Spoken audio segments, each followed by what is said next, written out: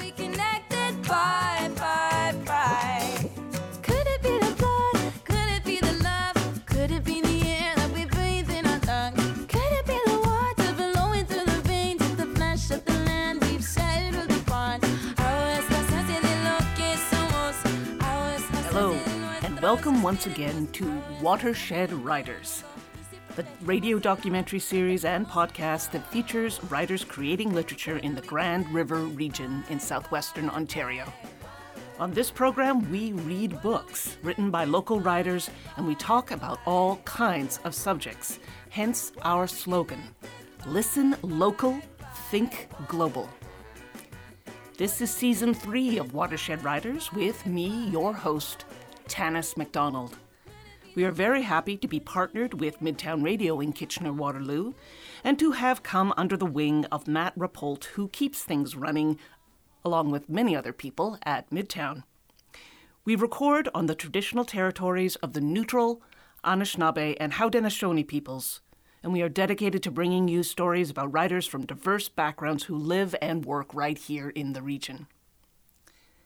Our guest on this episode of Watershed Writers is the fabulous poet and editor, Laurie D. Graham. She is the author of 4 books, including Rove, Settler Education, and The Longer Forgetting, which is a collaboration with artist Amanda Rodenizer about the changing landscape around Kitchener.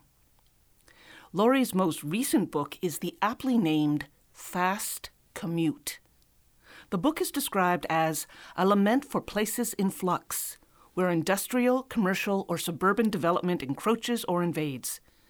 Fast Commute takes aim at the structures that support ecological injustice and is grounded in respect for flora, fauna, water, land, and air. It also wrestles with the impossibility of speaking ethically about the environment as a settler living within and benefiting from the will to destroy that so often doubles as nationalism. Laurie D. Graham grew up in Treaty 6 territory near Sherwood Park, Alberta, and she currently lives in the territory of the Mississauga Anishinaabe, near Peterborough, Ontario, where she is a writer, an editor, and the publisher of Brick magazine. Her first book, Rove, was shortlisted for the Gerald Lampert Memorial Award, and her second book, Settler Education, was a finalist for Ontario's Trillium Award for Poetry. Laurie's writing has been shortlisted for the CBC Poetry Prize. It's won the Thomas Morton Prize and appeared in the Best Canadian Poetry anthologies. Now, I know Laurie as someone who gets things done. In addition to all of her well-deserved writing accolades, I have known her for 6 years as a terrific organizer and interviewer, someone who is a true literary citizen in every sense of the phrase. If you get the chance to spend any time with Laurie, I'm telling you, you should do it.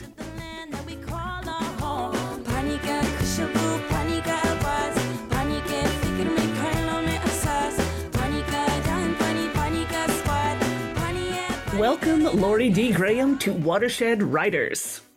Thanks for having me, Tanis.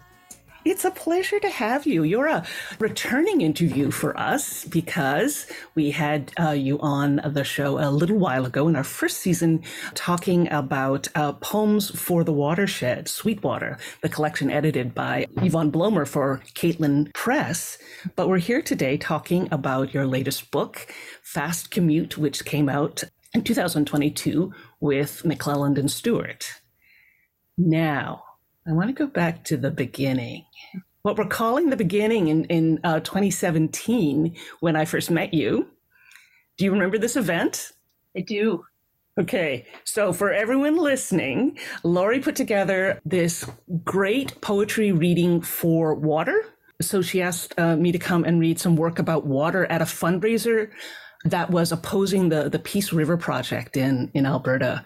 Well, can I have you gloss what you remember about that night and how it all came together? It was actually a fellow, at the time, Kitchener-Waterloo area poet Pam Mordecai's idea to do something that was a reading in opposition to the Site C Dam in northern British Columbia. She had heard, I think, from Rita Wong about the Poets for the Peace project. Pam was actually the first poet I met in Kitchener-Waterloo. And we actually met in Winnipeg at the Thin Air Festival and decided that we need to step out into the Kitchener-Waterloo area where we were both new in town, didn't really know any other writers at the time, or not many. And I figured this was the way to kind of get to know who is around. And so we invited you, we invited Madhur Anand, and Sarah Tomey. Did we invite Sarah Tomey as well? I can't remember. Yeah, I think so. Yeah. And that Pam's nephew read something, right? From a play he was writing. That's right. Yeah. So it was a big clutch of poets reading together at Open Sesame, dear departed Open Sesame in Kitchener bookstore. And that felt to me like the beginning of something, certainly. We were all reading for this cause, but we were all there being a poetry community in a way. It was a really nice, warm evening. And it was a cause that meant something, I think, to all of us as well. It's true. And finding writing community is such an issue, right? It's such an issue. I mean, I think it's an issue in big cities as well as smaller places, indeed. And people are always looking for their peeps, their poetry peeps, right? Who can I get together with, and who can be my beta reader, and who can just look at this draft of something and tell me whether it's a poem or not, right? So I really appreciated the effort that you went to put that evening together. And I agree, that's a very good memory. A very good poetry community memory for me. You talked about being from elsewhere, and right now you're living somewhere other than Kitchener, but you did live in Kitchener for a time and wrote part of Fast Commute here. And I also know that you're from the prairies, like I am. Yes. And I want to talk a little bit about affinity and for and problems with that landscape. But right now, as someone who has moved across Canada several times, can you say why you came to the Grand River region and what are your memories about living and working here? It was a brief stretch of years, ultimately. It was only a couple of years that I was there, but they were very crucial years to myself as a poet and crucial years to this book. It was in Kitchener-Waterloo that the lion's share of Fast Commute came together. So it was a really fruitful and important time. It was kind of just a quotidian logistical purpose that brought me there. My partner and I moved there partly so I could be a little closer to Brick magazine, whose offices are in Toronto. I was at that time just starting to become the publisher of Brick, and we were living in London, Ontario, just prior to moving to Kitchener. So it was just getting that much closer to the place I needed to be from time to time. And my partner was a precarious sessional at Western and decided that was not where he wanted his life's trajectory to aim. So he went back to school at Waterloo. So for very boring reasons, we moved there. But part of my project when I got there was trying to figure out where I was. It was just learning this place that I really had no overt ties to and trying to understand it in a way that could be in some way meaningful for me, rather than just kind of skidding over the top of a place that I'm living and moving on to the next one. I wanted to know the topography, the geography, the community of that place. That was my time there. It was really marked by me going for a lot of walks and writing a lot of poems. It's hard work being present, isn't it? It's hard work being present in a place when you don't know its history. And I'm not even talking about deep history, although, that's good to know as well. But I mean, we're talking about you don't even know what used to be on this block of 3 years ago, right? You don't even know sort of the barest kind of urban history about a place. And it's easy not to look, right? It's easy not to observe. It's so easy not to pay attention. There are all manner of ways to avoid getting to know the place you live. Absolutely. And of course, you've chosen walking and poetry, two practices that I myself am very fond of. And I am interested in the fact that, this is our first show that we're recording in the new year. And the New York Times just announced for the bazillionth time the death of poetry. I'm using that in scare quotes for those of you who can't see what my fingers are doing. The death of poetry. Okay, so they've announced this yet again. And hilariously, I thought it was hilarious that the Times writer blamed T.S. Eliot for this decline, for dealing the death blow. And I thought, boy, that's a death blow that took 100 years to happen. A century of decline. We're still in the middle of it. Right. So, okay. So let's just say, I mean, I'm laughing at it because if you write poetry or if you read poetry, you hear this kind of argument all the time. Well, this kind of pronouncement all the time. The poetry doesn't matter. Nobody writes good poetry anymore. Fill in the blank about poetry's uselessness. So such articles and such pronouncements are actually sort of parodies of themselves. But I'm just going to ask you straight out, for you, why and how does poetry live and matter? Well, to me, it's very much alive. It's how I think. It's how I understand the world. It's how I work through some of the very most difficult questions about who we are and how we're living. To me, it's kind of central to understanding ourselves as a species. That's it in a nutshell, what poetry is to me, how it lives. It's kind of interesting that that article was, if I'm remembering right, the basic crux of that opinion piece was that T.S. Eliot wrote The Wasteland, articulating the decline of nature, like humanity's alienation from nature. And that was it for this writer whose name I can't remember right now. See, that's interesting because we can't remember the opinion pieces, the writer of the opinion piece, but of course we can remember Eliot.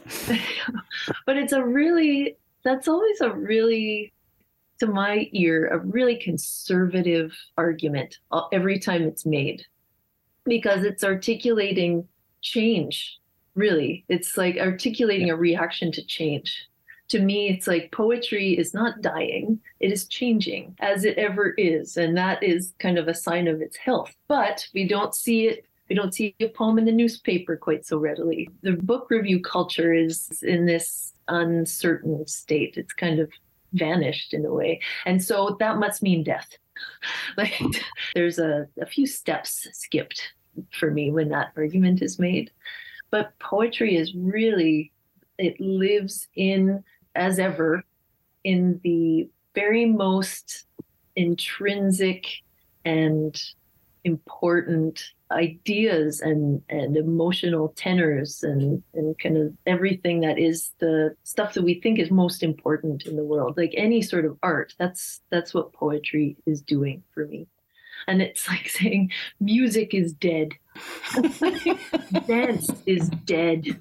Like eating is dead. Yeah, exactly. No, it's okay. It's still around. It's just becoming something that you might not recognize at first. Yeah. Or you might have to take some time to understand. Or it might make you feel awkward or uncomfortable. And it might make you feel awkward or uncomfortable. Or it might require you to really dig in. And there are, again, all manner of ways and ways that you can kind of just skip along the surface of things. And poetry asks you to dive deeper. Yeah, and I think that was his other argument about T.S. Eliot is the amount of esoteric references he had to very personal sources for himself. And I thought, really? Wow, that's solved by reading a book. Or actually, it's also solved by giving up the idea that you can know everything about a piece of writing anyway, because it doesn't matter what the piece of writing is. You don't know it thoroughly ever. Or that the things that you know, everyone should know. Well, as I often say to my students when I'm teaching a difficult text, that complete understanding is overrated. Yeah, there you go. Right. Yeah. It's good to have some understanding of the text and to work towards that. But the idea that it's you are going to master the text, dominate the text, and know it in its entirety is sure to be frustrating. Yeah. At the least, yeah, yeah. When I was doing the BFA in writing at the University of Victoria, Tim Lilburn was one of my teachers.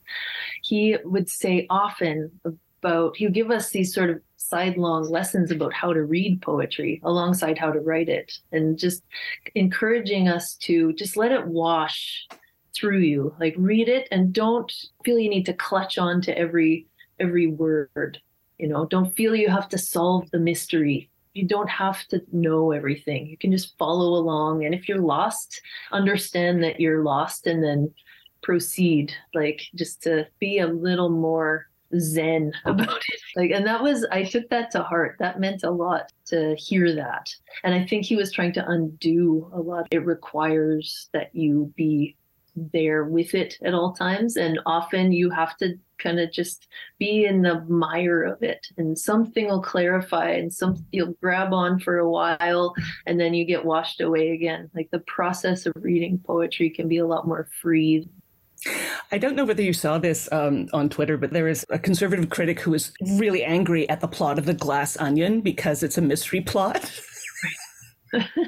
And he said, well, this is a terrible way to make a movie. And someone else tweeted, don't anyone tell him about Agatha Christie, right?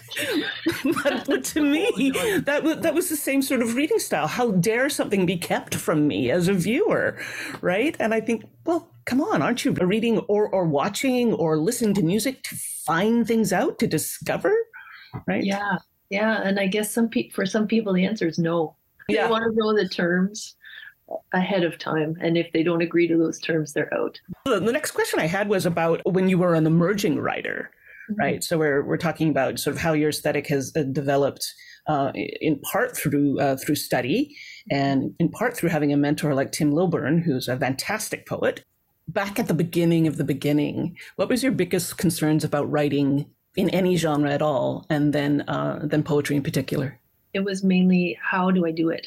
Just how do I do this, and how do I do it well, and how do I fit it into my life? How do I not get completely waylaid by wage earning?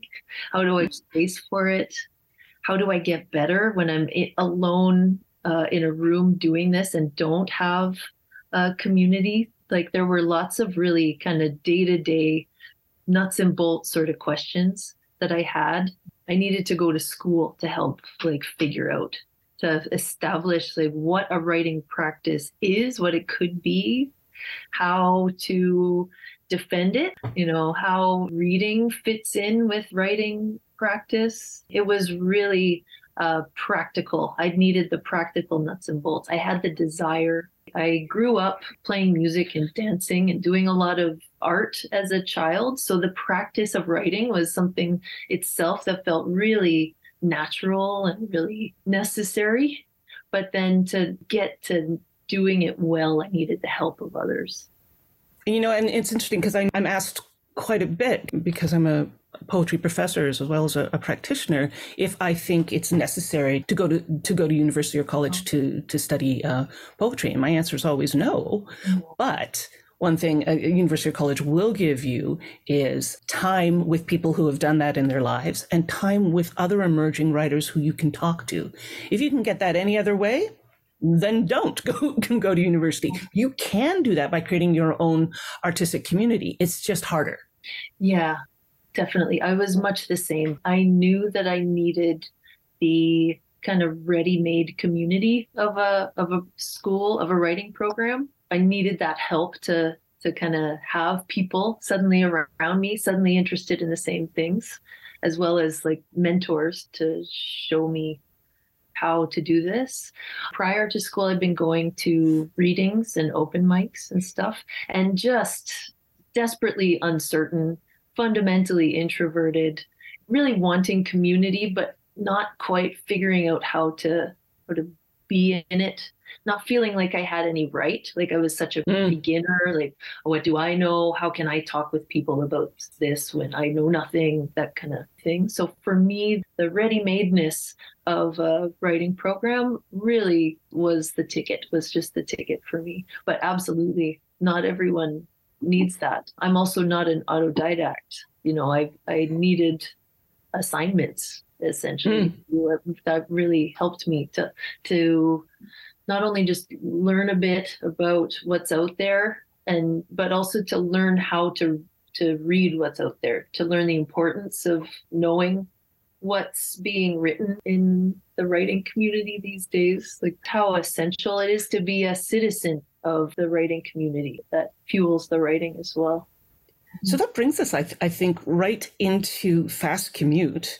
I taught this recently, and one of the reasons I taught is that I wanted my students, and I wanted for myself too, to get involved in this sweep of this long poem, right? So this is a book that's one long poem. And that means for people who've never read a book that's a single long poem, it's not divided up into discrete lyrical units, but rather that lyricism runs through the whole book. Mm-hmm. The tone changes, the style changes, the things that you address change, but there's a single lyric line that runs through it. Now, listeners, if you've never read a book-length poem, let me tell you it's an amazing reading experience, and you need to get a copy of Fast Commute in order to experience it. But I want to know, Laurie, from you, how you decided on that form. Because, of course, then in one way you set aside the particular challenge of producing a standalone lyric on every page, but you take up a different kind of challenge of how to maintain that kind of through line that we associate often with a novel or with a narrative. So how did you arrive there? Essentially, I had two different stylistic threads going at once. One of them was very much a result of staring out a lot of train and bus windows, seeing for a period of a second or two something out the window and taking it down. So I'd have all of these little seemingly disconnected little chunks of poetry, a few lines at a time, that ended up being like this scroll, like just, I was listing them. I was quite often tapping on my phone, writing in a notebook, but I was amassing this unrelated list of imagery. And then alongside that, I had these larger things that I thought at first were discrete poems, individual one-pagers, nice and neat, that were kind of speaking in a way to that scroll, that long aphoristic sort of scroll, but they were all revolving around the same subject. They seemed to be talking to one another in a way. So I tried, especially after Tanis, you and I were in a writing group with a few other writers, the ones we mentioned at the top of the spot here, Pam Mordecai, Madhur Anand, and Sarah Tomi. I was bringing these things I thought were discrete poems to our writing group. And the comment I was getting from you guys often was like, nah, that title, it's kind of a nothing title. So eventually I realized I just needed to strip those away, just needed to take those off. And then once I did that, I started understanding how those two halves perhaps fit together, that there was perhaps a modulating between these few line snippets of imagery and the slightly longer meditations on certain things. So I just started weaving those two together, and it seemed to kind of fall into place from there. I love the fact that we were saying, oh, it's a nothing title, that's terrible. But of course, this is a sort of talk that happens in writing groups. And well, you see, really it can be a key to something else, right? It is. Yeah, exactly. I will forever be thankful that you guys didn't like my titles. That was really helpful advice. What I think is fascinating about the way you describe the look through the bus or the sight that you see through the bus or the train window, and how those become they seem to be these tiny, discrete little poems. But when you were talking, that made me think of a film reel, right? And how images are caught on a film reel, and we're used to seeing them speeded up and put all together, but we can also slow them down and look at it image by image. And that there are even films that, art films that take that as part of their aesthetic, right? They want the action slowed down so you see it frame by frame, right? I thought that was interesting how that, of course, there'll be people talking about how brilliant that is in film, and then we ask them to do it in poetry, and people are going, wait, what's dead. going on? Poetry is dead. My one regret is Poetry is Dead magazine is not still publishing, that was it was great.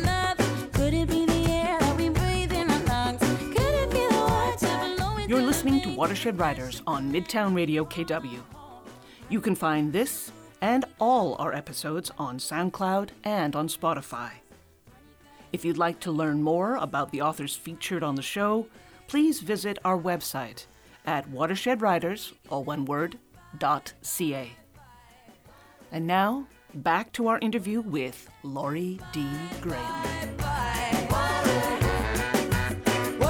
Okay, I think we have talked enough about how and why, and I think we should get into actually reading some of it aloud and letting our listeners hear what the effect is. Sure, I'll read a couple pages. This is one of the longer meditations, and it takes place it occurred for me. I wrote the poem. I was walking around in Kitchener-Waterloo, specific to that place for me. I don't say too much in this book overtly where the poems exist. They just kind of move through these places. This one's about crows.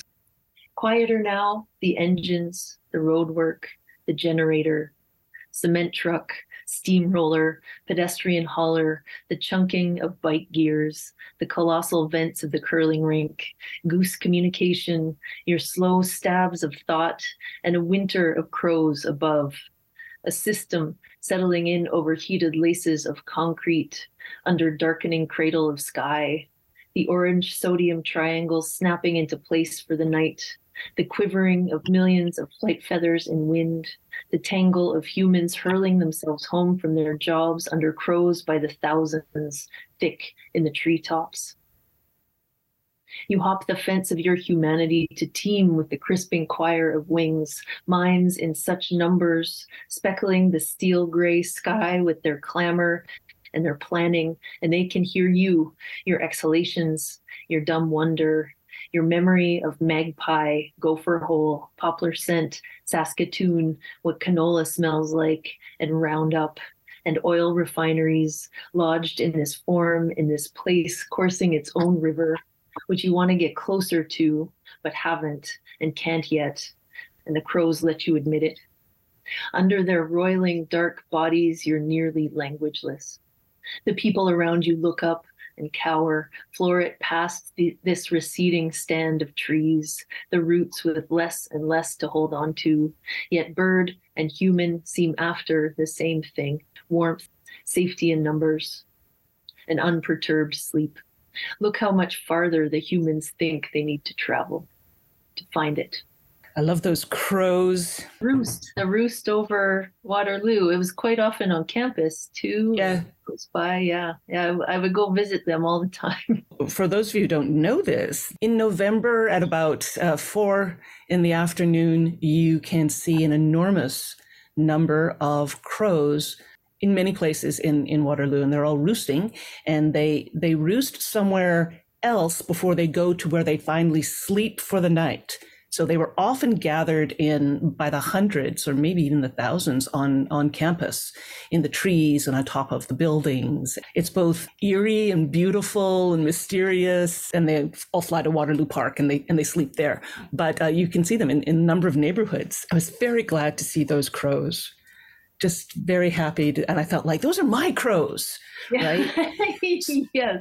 So you've done something here that I think is interesting, because you're right. You don't say, hey, this is the Laurier campus. Hey, I'm now in downtown Kitchener, right? And so those kinds of markers aren't there. But because I do that kind of walking and looking, I thought those are my crows. And there's another, like on page 11, there's a whole scene on a riverbank. And I think, hey, I think I know where that is. That's in Kitchener, right? Exactly. It wasn't important that I know for sure that it was the spot I was thinking of, but it was important to me that I could make those connections imaginatively. Mm-hmm. I'm glad to hear that, because that's exactly what I was trying for. Not to say the names of places, quite often the colonial names of the places I was, but instead to evoke them through other means, the things that are there, and to have a reader perhaps recognize, but not need to recognize where this might be, and to even recognize it as something. Well, I have a general understanding of this phenomenon, and it occurs in my place too. Like, that felt to me like one of the things the book was about, essentially. So that's very great to hear. Okay, so there's this idea of like a specificity that gives us an anywhereness, but also the sort of toxic everywhereness of capitalism and commercialism and spaces being turned into commercial spaces.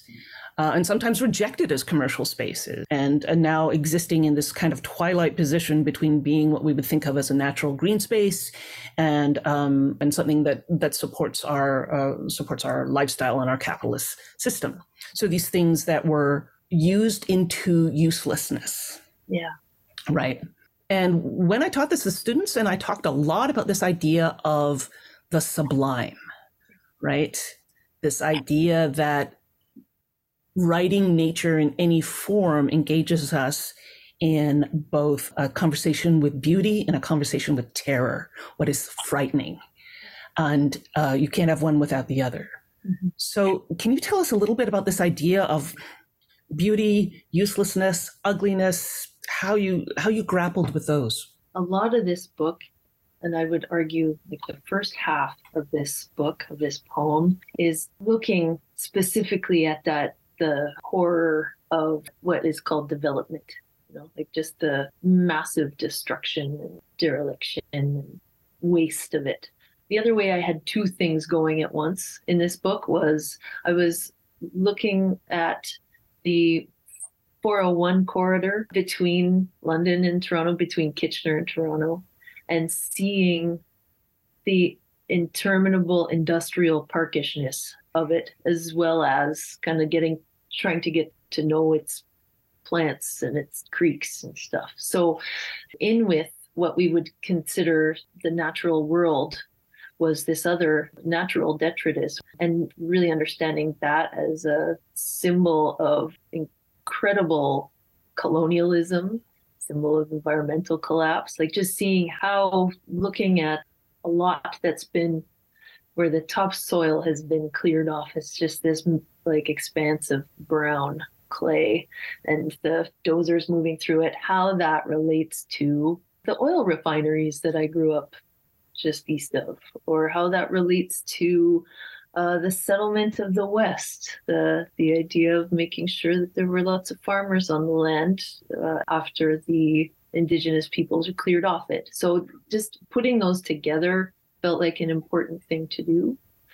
At the same time as there was this incredible grief looking at human-made destruction, I was also feeling myself needing to write odes to what remains, like the mud puddle that insists on being there in spite of all the earth moving that's going on around it, or the beetle that I see walking out of the muck on a construction site, or a little set of mouse tracks through snow after lot has been dozed and the snow falls on it. So there was an insistence on seeing the beauty in these horrible scenes, these really hard to look at scenes. I was slowing down to look at the terror, but then also seeing like how life insists and continues in a mode that perhaps we don't find necessarily hopeful or beautiful, but it's there. In asking that question, you've hit on, I think, the other major thread running through this book is that I'm grappling with the sublime all through its 70-some pages. It's kind of a major part of it. I hear, particularly from when I teach a course in dystopic fictions, I hear a lot from my students about the idea of hope punk, which is a kind of an aesthetic now that it is infusing these dystopic narratives. And I haven't taught that course since the pandemic, since 2020. And I wonder what the shape of hope punk is taking now, right? And so your comments about, about the beetle or seeing how the snow falls on digging equipment or whatever, right? The way that our ideas of beauty persist and change, but have a place in this kind of eco-critical and sometimes grief-struck work of yours. It does feel like there's an essential move, and this is what the book, I guess, is arguing. If you could say that a book of poetry has an argument in it, it's like... I usually do. Yeah. Yeah. It's got something it wants to say, something it's working towards, right? Totally. And this is, again, like an arguable point. But the point that I think this book is trying to make is about how necessary it is to have that work of like broadening your perspective, not just on where you are and where you're living, but also on just how you look at things. Do you see like the mass destruction, or do you see where life could reside? Like that to me felt like if the thing had a thesis, it was maybe something like that, like just understanding where you are in a broader way. I love that phrase that you read in the Crow in the piece that you just read about hopping the fence of your humanity, right?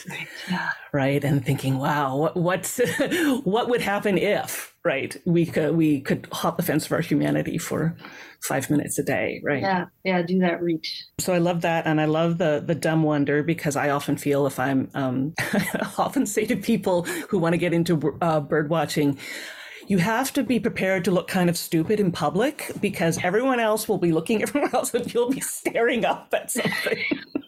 That's right. And people will ask you if you need help.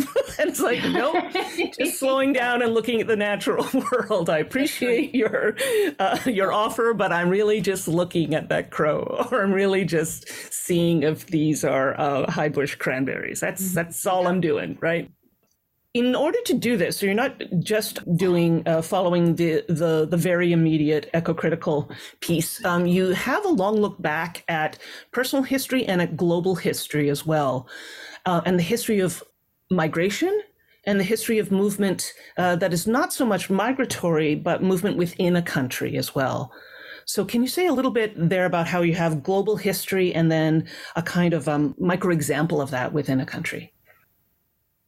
At the same time as I'm tying our present moment to our colonial past, insofar as I'm a settler on this continent and am descendants of people who moved to Alberta, what is now Alberta and Saskatchewan, to farm, to settle their families in this new place. I was connecting that in this book with the rather itinerant life that I have now, where I have been moving quite a lot over the past 20 years or so, within Ontario to BC, etc.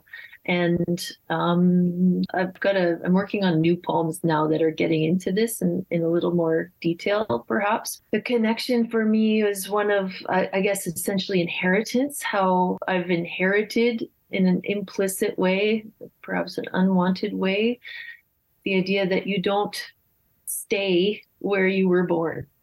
I can't count a single relative, save for my brother, who was born and continues to live in that same place. That's something that I think is a bit of an epidemic among our species in a way. Just seeing that idea of constant movement and following the money, essentially, like following opportunity, quote unquote, following jobs, following livelihoods, and going wherever you need to go for that, rather than having lifelong relationship with the place you were born. Also the difficult legacy. I mean, I said we would come back to this idea of the prairies and thinking of the prairies as that idea of the home place, right? Which a generation of writers, the generation of prairie writers before us, so Robert Crouch and Patrick Lane and Lorna Crozier, etc., There's people who did a lot of work about what it is to write the prairies as this kind of strange space of being next to your country, right? And difficult land to farm, difficult weather, not the big cities. And some of them started to get into, yes, exactly what you have said, this idea of a migratory history and also a history of displacement of Indigenous peoples. But the emphasis a generation ago was really to talk about how art could be made in such a place, or at least that's my interpretation. These other things were touched on, but the idea was that this was worth writing about. And that generation had to assert its worthiness. And then what we inherit is, okay, now we've asserted its worthiness as a subject. What more are we going to say about it? That's right. Yeah. That generation was trying to say there are places other than Toronto, other than the city, that people make art. And that was, I think, a really crucial point to make at the time. To me, I feel like I've inherited that a little bit. But yes, it is a place where art exists. It is a place that can be in art. And now let's talk about what that place is and what it has done. Like, it feels to me there's now an opening that we can crawl through. But then there's the question of what do we do about this idea of the home place when the home place is something that's built on colonial violence, right? That's right. What does that say about our melancholia being separated from it, or our nostalgia, etc., right? Yeah. And probably not for no reason, none of my relatives are there anymore in that home place. It's still talked about as the home place, but everybody left. And that could probably be said for the vast majority of people descended from homesteaders. How many of them are still on that land? Like, it was an experiment that I would argue it has failed. If you want to get kind of blunt about that one. But that's a harder admission when you're a farmer, right? Much harder admission, right? It is, yeah. I was just at the homesteads of my families over the summer, took a couple of trips through those lands, which are now being gobbled up by large companies, by land magnates and corporations, essentially, who are then renting that land out or farming it themselves. And now there's a process of really raising every sign of life that was there before. So on some of the quarter sections that my family's landed on, there's not a single structure on it anymore. Of the physical features of the land, hills, trees, swamps, are either everything's kind of dozed to a flatness, so that more crop can be put on it. So it's kind of, there's an erasure, a continuing erasure going on that land. It's literally, it's canola as far as the eye can see, or it's wheat. There are no distinguishing features, or very exceedingly diminished distinguishing features of that place. So gone are the dugouts and the shelter belts and the sloughs and everything that supported the environment, right? And kept the topsoil from blowing away, and that make the places what they are. And I mean, this is something that my ancestors also did. They came and they cleared trees and they planted crops. Like, it's not the first time that this has occurred. Now seeing a new iteration of it where the bottom line really is how many square inches of profitable space can you make on this plot of land. It continues. On the heels of that, I'm going to ask you to read again from Fast Commute. I'm going to read another few pages about following the money. Aggregate conveyor pokes above the tree line at sunrise. Silhouettes of crows perched in the silhouettes of trees, fires not yet ripped through here. Sun orange and correctly ascending over new mountains of developers' slag, all the for lease signs along the artery, all the styrofoam castles forming in the boonies. The signs won't stay up in the wind. School buses bumping down the highway like apocalypse. Earth mounded up, garbage gathering at the stumps of hills, a canal of it grazing the houses' foundations. brown field and a flash of fresh wood chips, blue branches and red ones and yellow ones, and a sea of grays, winter unending but constantly interrupted. To cross this high over a creek, to stay that far away and claim to live here. I had a dream about a return of warmth, sudden and lively. Scratching a dog's ears and getting a nuzzle in return. People gathered beside water. A big 5-armed birch. I woke to maples bleeding sap on the sidewalks. I woke trying to tally the loss in a clear cut, all that intelligence wiped out for parcels of capitalist language. How I might also be a tree ripped out, and the machinery, interrupting any chance to dig in, to know somewhere. The fury that builds whenever we pull up stakes, and the need to do it, to follow the money, the relief I feel. Geometric morning, gray glass twinkling to the apex of my vision. I stare hard at the pigeons on the ledge, the dead crow on the white line, the dead crow each day on the white line turning to powder, feathers disintegrating in cold rain. Blue spruce in a concrete coffin barking with sparrows.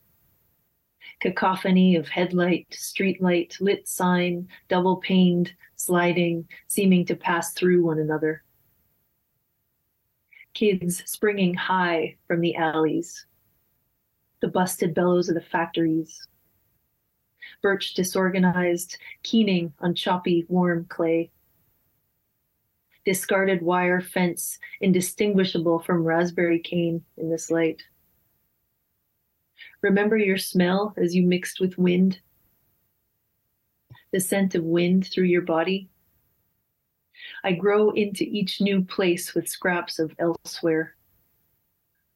Starting ignorant every few years, learning how to set the expression and the posture to make it look like my knowledge possesses the possibility of depth. And then, eventually, the body settled into its placement. I become more like myself in that expression, that posture. It's not the right way in. Its bedrock is crudscape and monuments, the basic features any city shares. Finally, here's a cone of chestnut flowers low enough that I can smell it, learn if it has any scent. Like the woman in the Costco who lives in a language other than this one, trying to smell a sealed jug of vinegar, and the looks she got, the revulsion. Whew. That is a heck of a sequence. The following the money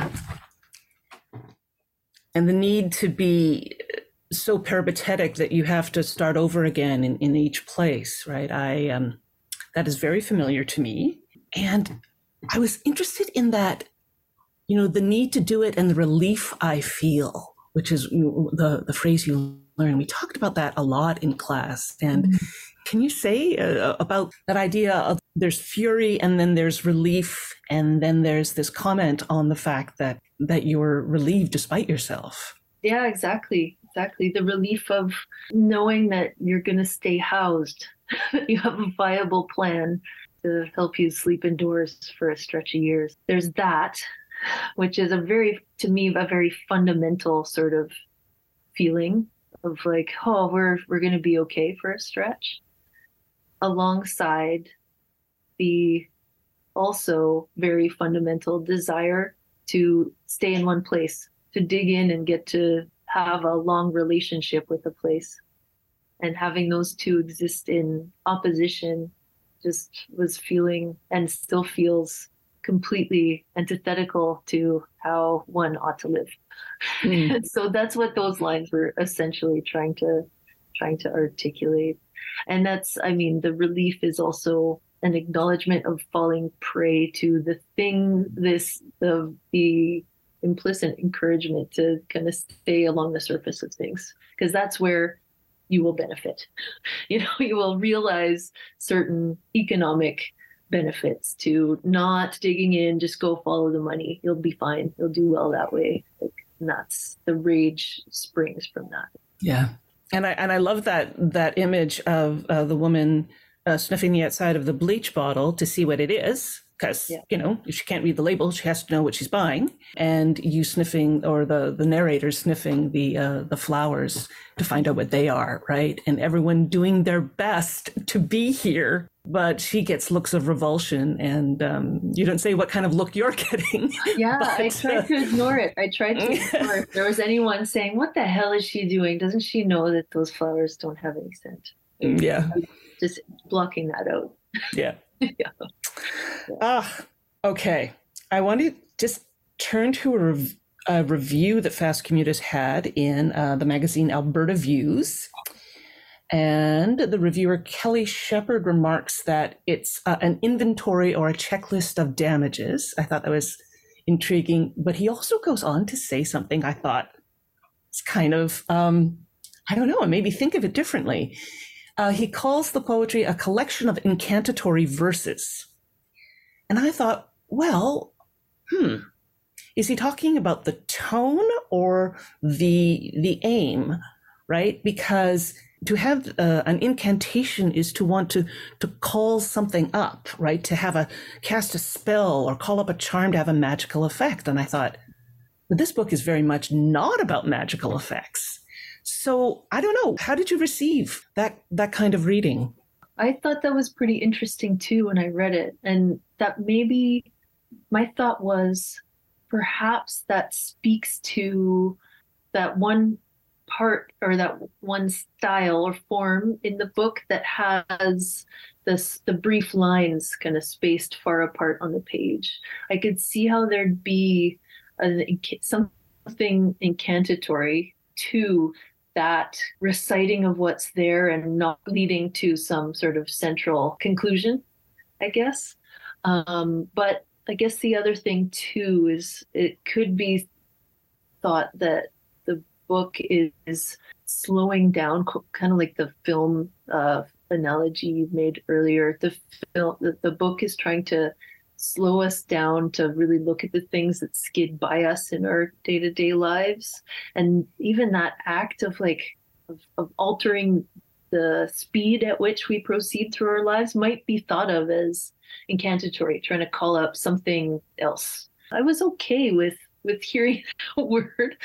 But yeah, I was very interested in making sure that both feet were planted on the real and actual ground, really not trying to call up a spell, but the music of some of the forms that the book takes might do a bit of that, or might enact that alteration or whatever. And you've said that you are working on something else right now. And I know in some ways it's kind of it's a terrible question to ask an author who just has a book out. Well, that's good. And what next? Right? Yes, you just spent the last 5 years writing this, but what else are you doing, right? But, I'm going to ask anyway, because I know you mentioned that you're working on another project. Can you tell us a little about it? Certainly, yeah. The thing with my work I'm realizing is that it all is sort of a larger piece. So my first two books and this third one that just came out, they're all moving toward a similar, very large topic, and this fourth one is perhaps no different. If it becomes a book, I hope it does. It is really kind of delving deeper into the idea of, the immigration of all my great-grandparents to this continent about a century ago. The first of them moved here in 1903. The last of them moved in 1927. So that's the stretch of years where my families came to be in this country, and trying to say something about that move, trying to know as much as is possible to know about why it occurred, about what they left. And the thing that I can grasp onto a little more readily is to understand the aftermath of that, kind of what the legacy of that move was, and the splits that it fissures it created, the lack of understanding of like my own history, like it kind of goes back only a certain way. And that ship really erased a lot of stuff prior to that. The active suppression of what was left as well in certain cases. Like it was really kept under wraps by some of my great grandparents. My parents were their grandchildren. Sometimes they would ask, so what was the old country like, or ask some specific question about family. And the answer would often be, well, why do you want to know? So it's really kind of delving into that a little bit more and thinking about its legacies. So it's more about the piece about the Holodomor, the Stalinist starvation of Ukrainians in the 20s and 30s? I don't know the extent to which my family was affected by that. My mother is Ukrainian and a little bit Polish. The border kind of changes, and it's a murky thing. But to know what was left is nearly impossible. It might be that my family was in some way affected by Holodomor. And it's always shocking to see how quickly those kinds of histories can be erased. Generation and a half, right? Yeah. Where did that history go? We're documenting everything now, and there's so many of us that can't trace back more than 50 years. No, exactly. That's exactly it. And that to me is a loss. Just like, if you cut down that stand of trees, you're not getting that back. If you if you see to it that you don't share the stories of where you come from, that's lost. That was, I think, for some of my relatives, the intent was to make sure that wasn't remembered. So I'm going to half recommend a Yale course that is on their YouTube channel. Timothy Snyder, the historian, his expertise is Eastern Europe, and he was doing a course on the modern Ukrainian state, which I've been tuning into and have learned a lot. Like I know quite a lot more just about the general circumstances that my forebears were in before they left. That's been really helpful to me, especially since February too, since the invasion began last year, just trying to understand that. To know the specifics is quite hard. I want to pick up on something you said a little earlier, that your artistic forms in your childhood include making music and dancing. Were you a Ukrainian dancer? I did for a little while. I was mostly doing the ballet and tap and quote unquote jazz. But yeah, I did a bit of Ukrainian dance as a child. No, I just wondered, it's just... I'm from Winnipeg, and there's a very large conglomeration of Ukrainian immigrants there. I wondered if you had the ribbons in your hair and the beautiful skirt. Sure did, yeah, for a little while. But I wanted to do the boys' parts all the time. They had the bombastic big jumps, which I could do. And they wouldn't let me. Could you? Yeah, really? Yeah. Oh, wow. Yeah, I loved the male dance parts in Ukrainian dancing. And the girls would often do the polka step with their arms up.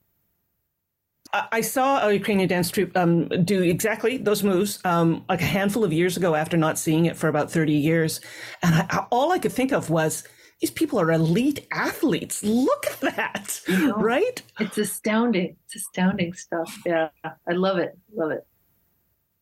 Well, I think that wraps up our episode. I really want to thank you for joining us and for telling us so much about this wonderful book, Fast Commute, and about your upcoming work. Thank you so much, Tanis. I really had fun. I always admire your tough-mindedness in addressing the difficult matter of writing settler responsibility to the land and to Indigenous cultures. So thank you for that, too. That's awesome. Thank you so much, Tanis. Fast Commute is published by McClelland and Stewart, and it's available wherever fine books are sold. Once again, I'll ask you to remember to support your local independent bookstore. That would be like Wordsworth Books in Waterloo, The Bookshelf in Guelph, or the newly opened Rookery Books now in Cambridge.